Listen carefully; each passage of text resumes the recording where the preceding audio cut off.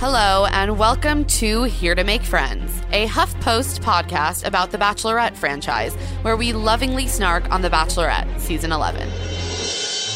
Whether you love The Bachelorette or love to hate it, we'll decode what this reality show reveals about the world of dating. I'm Emma Gray, Senior Women's Editor.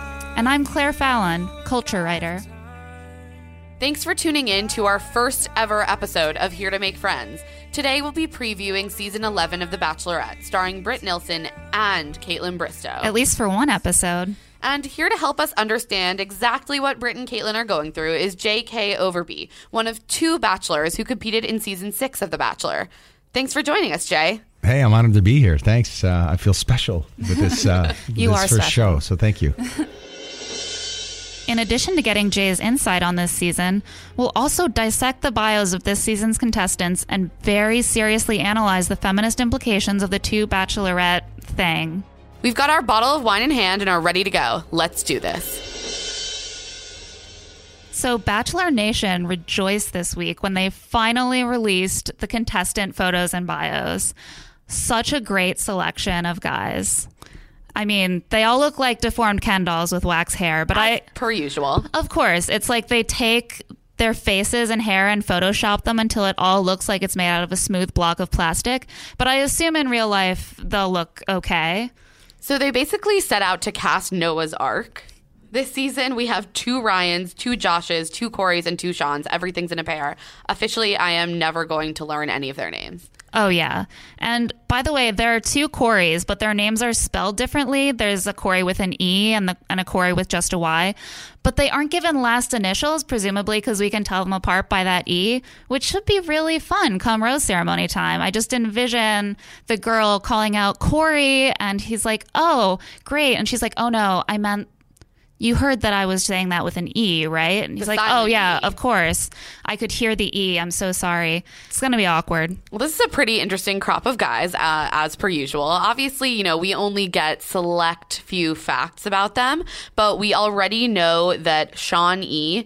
is an amateur sex coach. What even is what that? What does that mean? I don't think that that's a real thing. Like, I feel like that's just some guy who has sex with people and then is like, you know what? That wasn't great for me. Try to do better next time. Like, shouldn't you at least be really good at sex if you're going to be a sex coach?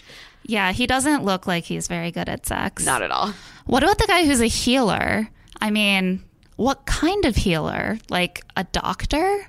There are so many questions. We also have a junkyard specialist, which I'm sure is a real job, but I have literally no idea what that means. It doesn't actually sound like anything. Beyond their professions, we also found out some interesting things, like some of the guys' ultimate dates, you know, who they would like to be, if they could be anyone else, who they'd have lunch with, and obviously their weird date fears.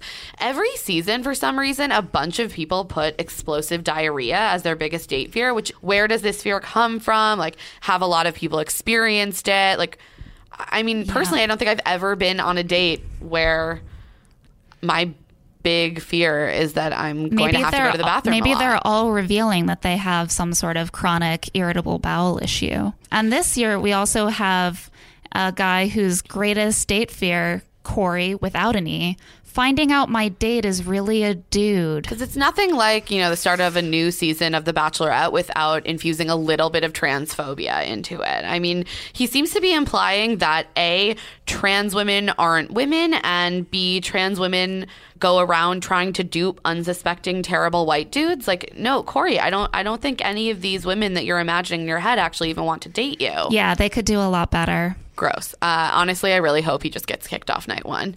We also have Chris, whose biggest fear is that the girl tries to eat his food. Like, has this happened to him a lot? Do women just grab his plate? Can't he just say, no, please, that's my food? Like, just say something. Like, if you see something, say something. Which brings us to Ben H., who describes his ultimate date as hiking back to a quiet place in the woods where we can be alone. Yikes. so murdery. So murdery. It's like, couldn't you describe that in a way that's a little less threatening? Like, I like to go on nature walks. Right, which sounds totally romantic, but instead he went for the super creepy, I'm probably going to chop you into little pieces when we get to this secluded place. I want to take you somewhere with no witnesses. Terrifying. They also ask a question, who would you be if you could be someone else for a day?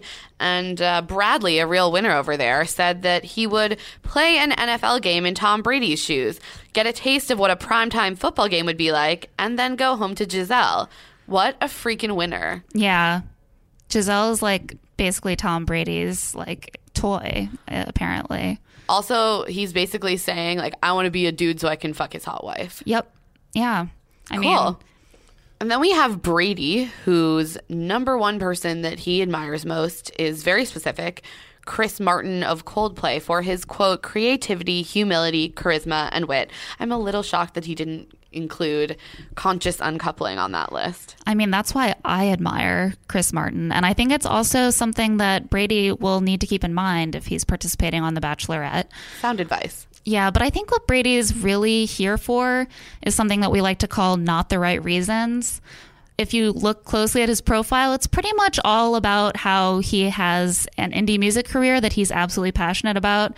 If he gets a record deal out of this, I'm pretty sure he'll be happy. Or at the very least, an E special. Meanwhile, Tanner, setting the dating bar really low. He loves it when his date, quote, makes eye contact and holds conversation. Whoa. Tanner. What women have you been going out with? He can come hang out with us. We're great conversationalists. Seriously. Tanner, come on. You're welcome anytime. Now, the total loser in all of this is definitely Corey without an E. Transphobic Corey, to remind everyone. Yes, that is transphobic Corey. Every single detail of his profile is terrible. His favorite movies, Rudy. Biggest date fear, finding out my date's really a dude.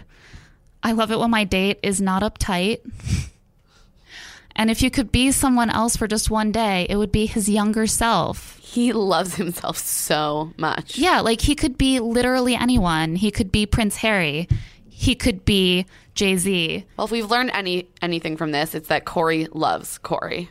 Yeah, and basically no one else. So based on this very little information and a bunch of terrifying stock photo-esque images of these men, who would you pick, Claire? Definitely Ben H. He's actually pretty cute. I'd let him murder me in the woods. I would have to agree. I think runner-up is probably Tanner because he wants a woman who can carry a conversation, and I feel that we can adequately fulfill those needs. He is cute, and I love low standards. I love low standards. Not a lot to live up to. I appreciate that. Exactly. Before we get to who we think should be the Bachelorette, let's talk to Jay about what it was like to be one of two bachelors. I'm so curious to hear his experience. Welcome to Jay. Thanks so much for coming on our inaugural podcast. Thanks for having me. This is it's fun to be here. So, how much did you know about The Bachelor when you went on the show? Yeah, that's a really great question, right? Because the brand is so big. But I had to tell you that I really did not know much about it. When I was recruited, it was an interesting phenomena. Someone had been into casting, and they mentioned my name and said, "Hey, you know what? You'd be great on this show. What do you think?" And I was a little bit reluctant, but to answer your question, I just did not know much about The Bachelor. And at what point in the casting process did you find out that you were going to be one of two bachelors? Because obviously that had never happened before at that point. Yeah. So it was funny. It was a warm-up type of thing. Maybe it's appropriate. It was kind of like a dating thing with ABC. I was honored once I started to talk with them and be recruited. And it took some time. I mean, the process was actually almost 2 months.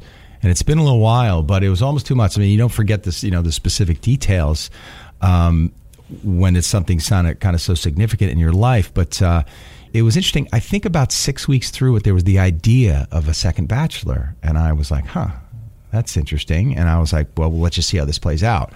We don't know. Maybe they're going to do it. Maybe they're not. And what happened, I remember I was in New York. I just got done with a lunch at the Pershing Square Cafe across from Grand Central. And I got a call from them, and I'd been in many conversations with them, and they said, "Hey, we have great news for you." They were like, "You are chosen as the Bachelor. What do you think?" And I was like, "That's fantastic." I was like, "Wow." I said, "I'm thrilled. I'm excited." They're congratulating me. And they said, Now, just so you know, there's going to be another Bachelor. And I said, and I thought for a second, it was interesting. I was like excited. And I thought, okay, that's pretty cool. But I was like, wait a second, that's not fair. I just went through this whole process as the one guy, right? And you're thinking, well, yeah, but maybe I'm not going to be the guy. So it was really kind of, it was interesting, I thought. And I said, you know what? Okay, a little competition's okay. And at what point did you meet the other Bachelor? Oh, yeah. It's that's funny, and that's a really great question as far as when I met Byron. And I didn't get a chance to meet him, though, until the day we pulled up to the mansion. Wow. So there was a lot of... This whole process, this whole campaign, and you guys had never met. That's right. And they made a choice, because I remember that. Of course, I'd got a sense of him, and I think I'd even perhaps... I don't even think I'd seen pictures of the guy. I think I saw a couple pictures of him, but just never met him. But I did not meet him until the first day we pull up, my limo and Byron's limo, and he gets out. I'm sizing him up, and I get out, and he's sizing me up, and it's like, okay, how is this going to go down? That was the first time I met Byron. Wow. Well, credit to ABC. They know how to create drama. They did it. They did a pretty good job with that. Wow. So what was it like to interact with him? I'm kind of a guy that is all about kind of camaraderie, and I think I'm more of a guy's guy.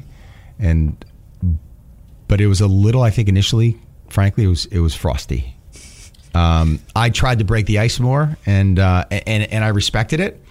He just made it clear right off the bat. That's like, listen, this is a competition, dude. I'm not going to pal up with you. All right. I mean, it was really as simple as that. So we had some good conversations. I appreciate how competitive he was, but it was not a scenario. It's funny. I think I had seen something about Britt and Caitlin, and they were talking about how they were supporting each other. And I said, I don't know about that. What advice would you give to the two of them going into this? What advice would I give them? Well, I would say from my experience, you gotta. It sounds like such an adage, but you really have to open your heart. And you have to be. You're gonna have limited time, so you've got to bring what you have, so they can get a sense of who you are, and it's about them saying, "Listen, I need this person's vote," but you have to be authentic about it too. People can sense if you're not authentic. The disingenuous approaches, I think, backfire. And by the way, if they're on TV, they don't look so great either. So as you probably know, it's about having those, really concise. And again, they have more experience, but block out the cameras and have fun. I find that in life, right, if you have a little fun and it's light, like people tend to walk away and go, you know what, that woman's a lot of fun. Maybe I want to hang out with her more. I'm very intrigued by her. So it's one of the things. And the other thing I would say too, and I think they're ahead of the curve here, is that be very careful. You got to take care of yourself. It's a grinding production schedule. I don't think that's changed in the many years since I've been on it. And you've got to get your sleep. You've got to be careful with your alcohol, right? There's alcohol and drinks there all the time. And it's easy to say, you know what, I'm going to actually loosen myself up. Careful with that, because sometimes knocking those inhibitors down, it can be a bad thing. And it can bring up something that is not really who you are, and you're having a bad moment. And guess what? It's on camera. And if they're they're probably going to use it. Absolutely. And I'm wondering kind of what it's like to be in the house. Like, what is the schedule? How long would you be taping in a row, and kind of, how long were your conversations with each of the women? Yeah. So, maybe they're going to have a different format. Maybe they learned from ours, but in my experience, we had a couple days. That's about it. Of full 18-hour days where you were getting vignettes with different, in my case, bachelorettes. And how that time was split up and how it was balanced was a combination of you and who you wanted to talk to, and a combination of the bachelorettes in that case, how aggressive they were in getting in to have a conversation with you. Yeah. Was it difficult to get to know any of the women in that context? It's a little hard. Yes, as you can imagine. Yeah, I think it would be, not real for me, if I said, oh yeah. What you try to do is get a sense, right? Mm-hmm. And you want to hopefully, in that case though, you want them to get a sense, and you don't want that to wait until you give your speech, so to speak. Because before the rose ceremony, and I think they'll probably be the same type of format, we had an opportunity. And I felt like I connected more with the women then because I had a chance to really prepare a discussion with them about who I was and what I hoped was the possibility. And I felt like that was like maybe too little too late. And so, again, it's really important to be like you're in the moment, you're totally present, you're not getting in any way distracted by the cameras and the multiple beautiful, attractive, and hopefully, folks that you're intrigued with. Yeah, that's interesting. So they sort of let you make like a closing statement almost. Yeah, they did. They did. That was another 18-hour day. And that was shot when we finished that. I think it was 2 or 2:30 in the morning. So when the vote happened, did you find out what the count was? Were you present for that? What was the process there? Yeah. By the way, it was very close. It was one vote. Oh, really? FYI. Wow. Yeah, FYI. We found out later. That must be so awkward for the women who wanted you to stay, and then it's just like, well, did they stay and compete for the other guy instead? So that's an actually interesting segue that we'll get to in terms of we were talking about bachelors and maybe things they might want to think about for their own purposes. But so yeah, the rose ceremony was standing by this beautiful pool, and yet you found out then, they actually, we had our backs turned to the bachelorettes, and after we had given our beautiful soliloquies, so to speak. And at that point we turned around and you didn't see them, but there was one by one, they walked down and I'm standing trying to stay awake, waiting as 25 women put their yellow or red rose into the actual box with Chris Harrison, who, by the way, is an awesome guy. If you haven't met this guy, you got to meet him. No. We would love to meet Chris Harrison. He's Chris, the perfect guy for that. This, the nice thing about Chris is he's such a normal guy, but he does such a good job kind of bringing everybody in and the different personalities. And I unfortunately, I didn't spend enough time with him, but the time I did, we talked to international travel. We talked about sports. Chris, if you remember that, God bless you, but it's been a while. But anyway, so the issue was we stood there back to the rose ceremony, and then we turned around, and then they started to count out loud. 6 for Byron, 5 for Jay. Oh my God. 8 for Jay, 7 for Byron. And they actually got to number 13, which of course was the winning number. I think it was 13-9, but it turned out or something like that it was the rest of the votes. It was literally 13-12. Wow. So because I learned a lot from the bachelorettes when we did the reunion and everything else. So that was exhausting and it's kind of a shocking process. You don't know how you're going to react, right? Yeah. So you're exhausted. So I imagine that would bring up some emotion. Look, at the end of the day, rejection is never fun, right? It's a character builder. And listen, again, I'm competitive. Don't like to lose. I thought in my mind, hey, if you lose, you'll be so gracious and you walk out and it'll be like, oh, thank you so much. Byron and I shook hands. Byron was so nice and polite. He was like, Jay, you know what? I hope to come to New York and see you. I hope to come to Vegas and see you. I was so exhausted. And you feel, oh my God, I'm actually on national TV here. And I'm being rejected in front of all these people. And I was also like, my God, I can't get to my bed fast enough right now. And so I'm walking past the women. And one thing I regret is I didn't stop. I didn't really know I had the right to stop and say goodbye to everybody. I just kind of did a beeline to get out of there through the mansion into the limo. And then, of course, you think you're in a safe place in the limo. And you are. ABC does an amazing job taking care of you. But then you're in front of this guy on the camera. Hey, dude, how you feeling? You just got rejected on national TV. Oh, God. You lost. And I'm like, so, but look, you know what? That's one of those experiences that was just, where could I ever get such an experience with the professionals of ABC and those producers, but getting rejected as a competitive guy and hearing it from my brothers and my friends and my family, it's one of those things. But I think it's one of those things that, if you can handle rejection, and it happens in my business every day, you win some and you lose some. And it's not about the ones you lose. It's the fact that you're going to win as well. So, But it was Yeah. it was tough. Do you feel comfortable when people ask you if you found love since The Bachelor? I do because first of all, I've been that's with good. somebody for 6 years. She's incredible. So I'm completely in love, and it's really what's so special about it is that your experiences you go through in life, right? You don't know where it's going to lead you, but everything that you go through kind of helps direct you to where you ultimately are. And my experience, believe it or not, on The Bachelor never would have led me, for me kind of being the person I am now. And it's funny, my fiance, I'm actually getting married in fall.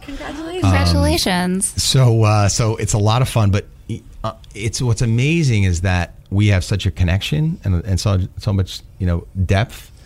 It's kind of a real deep soulful thing, but on the surface you would say that wow, they're totally different, which kind of goes back to you have to be open-minded and open your heart. And I've never been happier, and it's funny because it happened later for me, but it was meant to happen later for me. So it's really a great thing. So I'm at just a place that I'm just so excited about. Well, that's so great. So would you say that ultimately you're glad that you went on The Bachelor? Yeah, I had a great time doing it. I mean, listen, think about it. I mean, the opportunity to work with somebody like, an organization like ABC was amazing. The support that they give you. I mean, I'm really fortunate that I was able to experience it. Yeah. Also, I think we wanted to ask, are you Team Britt or Team Kaitlyn? So my Team Britt or Team Kaitlyn, my first reaction to that is I'm half Canadian. And so, part of me says, Kaitlyn, but at the same time, Britt seems awesome. She's a lot of fun. So they're both, what I like about this is they're very different. And so there are some of those bachelors that are going to fall in love with Britt, and there are some of them that are going to say, Kaitlyn is the one. So I can't say I'm on one side or the other. So would you say you're Team both? I would say I'm Team happy. Whatever, however it's meant to, however that's meant to play out. Because I think that no matter who stays on, I think the other one has tremendous opportunity. I think it's going to help them lead. It's going to lead them to the love of their life, right? I think either way, I think they both have to kind of play full out, engage, bring their heart, and they just have to trust in that process. This was really great, and I feel like I know so much more about The Bachelor and The Bachelorette now. Now I want to go back and watch your whole Yes, me season. too. We're going to have to try to track that season down. So now we've heard from Jay about what it was like to be one of the bachelors when it's two guys, but I'm thinking that it's going to be a bit of a different dynamic with two women. I totally agree. I mean, it might not seem fair to say that you can't do something for women that has been done for men, but men usually hold all the cards in romantic situations. And the one really great thing about The Bachelorette is that the woman gets to control the narrative. She gets to decide who she goes out with. She gets to make the choices, even though she still is expected to move her whole life for him. And of course, wait for him to propose.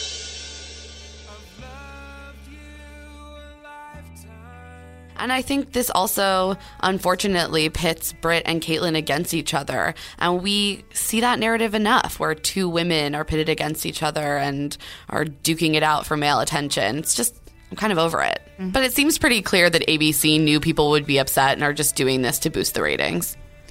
Yeah, that's absolutely true. They've been pushing this whole, people love Britt, people love Kaitlyn. We had to choose both of them. That is so untrue. People did not love Britt. Britt was not a fan favorite. Kaitlyn was. ABC clearly just wanted to stir up drama here. And if we're being real, we are solidly Team Kaitlyn. Yes, Team Kaitlyn all the way.